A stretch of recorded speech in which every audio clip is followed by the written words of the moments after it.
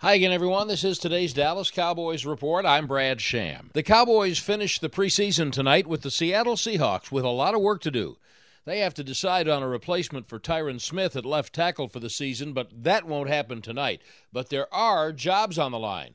One of the closest battles is for backup running back, where Rico Dowdle is being challenged by rookie Malik Davis from Florida. But Davis is trying not to count to 53 players and seeing if he fits. Honestly, I just like to come out here and have fun. I try not to think about that, because when you do, that's when, it kind of gets in your head. So I try to just stay prepared, so when I'm out there, when preparation, that's going to have you ready for anything. So I just try to be ready when my number's called, and that's what I've been doing. Several spots are on the line before next Tuesday's roster cutdown. Cowboys and Seattle at 7 this evening at AT&T Stadium. That's today's Cowboys Report. I'm Brad Sham.